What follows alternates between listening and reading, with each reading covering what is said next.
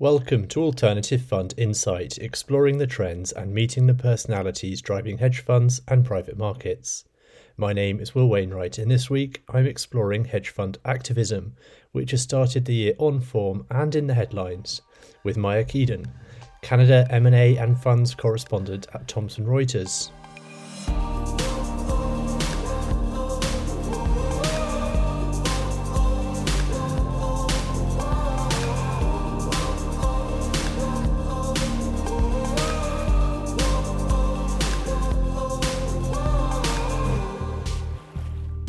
Since starting our podcast last summer, AFI has interviewed some of the leading names in alternatives.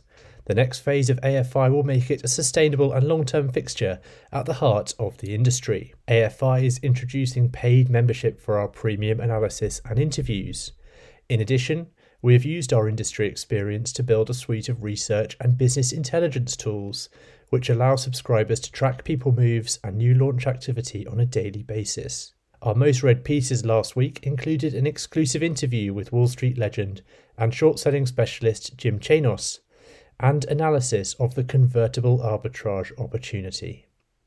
Please head to alternativefundinsight.com/membership for more information and to read the activism analysis piece accompanying this interview. Now sit back and enjoy today's episode. Maiya, thank you for joining me on AFI today to discuss activism and the outlook in 2023. Let's start with Canada. In terms of the hedge fund activism scene there, is there much activity? And it sounds like there could be changes on the regulatory front that could improve the opportunity set. Hey, Will, thanks for having me. That's right. Historically, there hasn't been that much activism in Canada because it is a much smaller market, and obviously there's more opportunity in the US. Over the pandemic, there were activists who were interested in Canadian companies, but obviously there was a lot of headline risk to them being involved or launching any activist campaigns in Canada. Then we saw, Just to pick up on that, so it sounds like they were worried about the kind of headline risk, the fact that there's a pandemic going on around. They didn't want to be seen as necessarily, capitalizing on that. Yeah, exactly. That's right. And that's obviously something that was probably global and not just in Canada. Then globally, we obviously saw stocks, companies do really well. We saw M&A kick off, and we saw this recovery from the pandemic that no one really anticipated. So then companies were doing really well, and essentially activists weren't really needed to the same extent. Stock prices would be quite elevated, so I guess there wouldn't have been the same opportunities to unlock that value for shareholders. Exactly. So then we obviously saw 2022, which turned into a bit of a different year. We saw M&A fall again, back to sort of pre-2020 levels, even lower. And we saw stocks perform badly, a very volatile market. And that's when shareholder activists really started to look at companies again and see how they could add value. And now we're starting to see that rise in activism emerge. And what we're hearing from lawyers and bankers and other service providers is that there is a big pipeline of activists who are looking at companies in Canada, and that's in the works now. Mm-hmm. And what is it that's specific about the regulatory changes in Canada? So the Canadian market is actually really advantageous for activists in general. There are a lot of rules in Canada that are really helpful for activists, such as the ability to requisition special meetings. But what we saw in August last year was a change to federal laws that allowed investors to vote for or against a director nominated to a company board. Previously, they could vote for or withhold. So that essentially they weren't voting against a director. There's a much more specific vote. Yeah, you're right. So firstly, be much clearer when you're launching a case against a director. And secondly, while there were some policies where majority voting was adopted by companies, it wasn't enshrined in the law. So this was essentially enshrined in the law, which means if you don't get majority for a director, then elected to the board or they are forced to resign. And Hmm. that's the major change as well. Basically, although it kicked in August last year, the first proxy season is coming up. So this first proxy season, which is in the spring of this year, generally in the spring, will test that new law. Interesting. Okay, so that will prove quite pivotal about whether we do see a increase in activist success in Canada and whether that may encourage more campaigns, etc., in the future. Because it is surprising that we haven't had the same amount. We haven't seen the same level of activist campaigns in Canada compared to some other countries out there. Yeah, I was going to say the surprising thing is it looks like the success rate for activist demands in Canada can be lower than in the US and Europe. Hmm. And I'm not really sure why that is. And market participants weren't really sure either.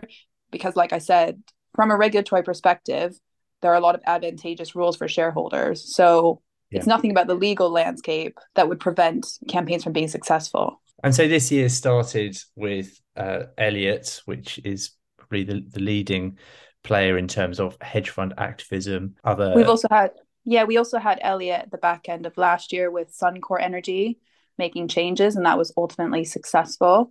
You have an activist campaign from Luxor Capital Group and Sandpiper Group, both in Canadian companies, and those are both ongoing, and those will actually both be tested in March.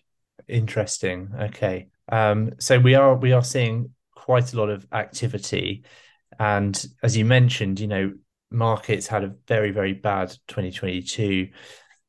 That does provide some quite good entry points for hedge funds on the long side. The interesting thing is, of course, this year has started with the rally in January, and that actually led to some quite good performance. Hedge fund research had the HFRI 500 activist index up 5.4%.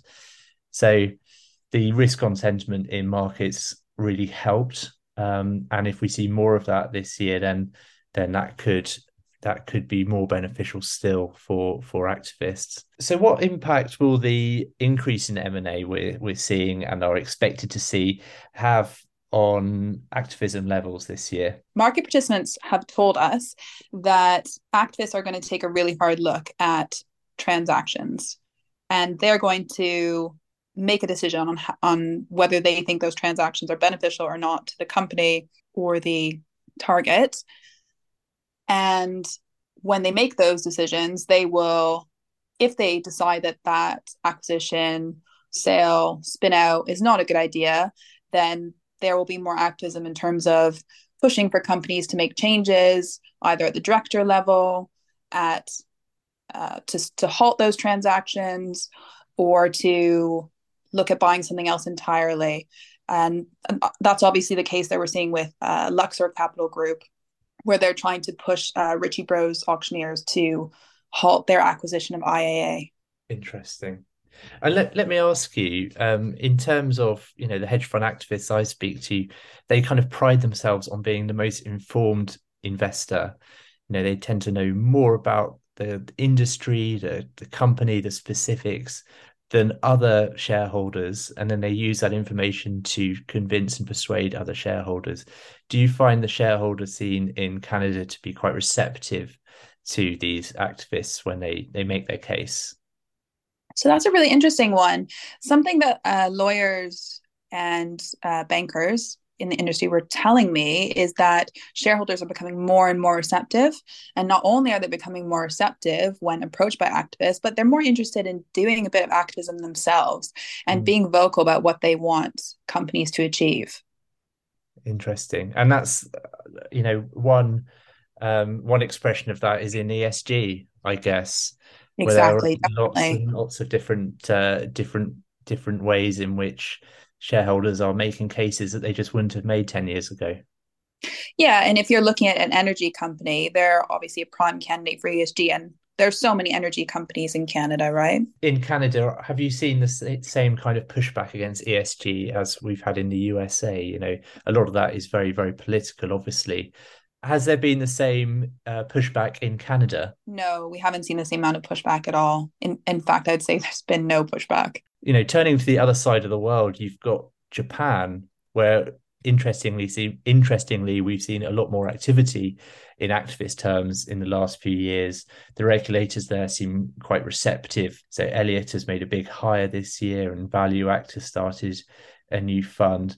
Do you think Canada could emulate that in the years to come? It's interesting because I did ask market participants whether we're seeing more homegrown activists, more activists from on Canadian soil, and more offices in Canada from, the American activists who are obviously the closest to us.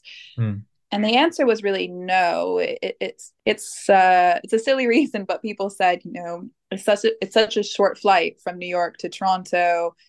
Canada's so easily accessible from America. Most of the activists are very comfortable coming from America and working in Canada. So I'm not sure that we're really going to see a huge rise in activists, hedge funds in Canada itself.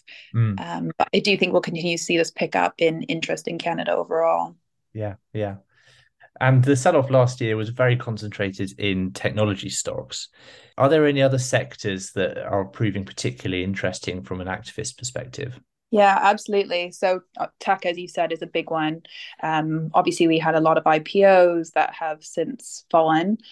In energy, I think, obviously, we're talking about Canada specifically here, but there are a lot of energy companies in Canada, obviously, and it's an area that has been under renewed interest, considering the war in Ukraine and concerns around energy security. Mm-hmm. Mm-hmm. And it's an area where activists might look to different energy companies and see how they can improve some versus others. That's an area. And then the other area is real estate, obviously. If you saw the Sandpiper Group campaign, it was against the First Capital Real Estate Investment Trust, REIT. And those real estate REITs are going to face a lot of activism, according to market participants. The real estate market is still could potentially take another leg down. That's something activists would be interested in, because not all real estate is equal. Not all real estate will face the same issues going forward. For example, office may be treated differently than residential, which may be treated differently than real estate that's focused on warehousing. And that's the perfect place for activists to step in and really separate out businesses or look at how those REITs can restructure to perform better. Yeah, that's really interesting. It's also interesting to note when we talk about activism that a lot of people think of short selling. People seem a lot more optimistic about the outlook for short selling this year. And we started with the activist short by Hindenburg Research and the impact that had on Adani, the Indian conglomerate. And with all the volatility in markets at the moment and the fact that rates are rising, companies are going to be under pressure. This could be the time when, after the big post 2008 bull market, we do start to see companies stretched and opportunities for shorts opening up. I think that could be true. I guess I would just say that most of the market participants I spoke to, or the activist situations that they were seeing, were long position situations, because there's so many stocks that have done poorly, or there's so much dislocation that it's an opportunity to help companies do better. Yeah, that's what I would say. Just to wrap up, you spent about a decade covering the hedge fund sector in London, and now you're in your home country of Canada. What is the hedge fund scene like in Canada? In general, is there a big industry? Is Toronto the main hub? So I would say, yeah, definitely much smaller hub than London or New York. You do get hedge funds in Toronto. You can also get them in Calgary, specifically if they've got an energy focus. By the same token, there are some mathematics-focused universities in Kitchener and Waterloo. And in those areas, you get some of the computer-driven hedge funds as well. There are also a few out in British Columbia, in Vancouver. So they're kind of all over, but it definitely is a much smaller market. And I think part of the reason why, as I said, you see more of the American hedge funds coming up to Canada for opportunity. It's such a short flight if you're in New York to come to Toronto or Calgary. Great stuff. Well, Maya, thank you for joining me on AFI today. Great. Thanks, Will. Thanks for having me.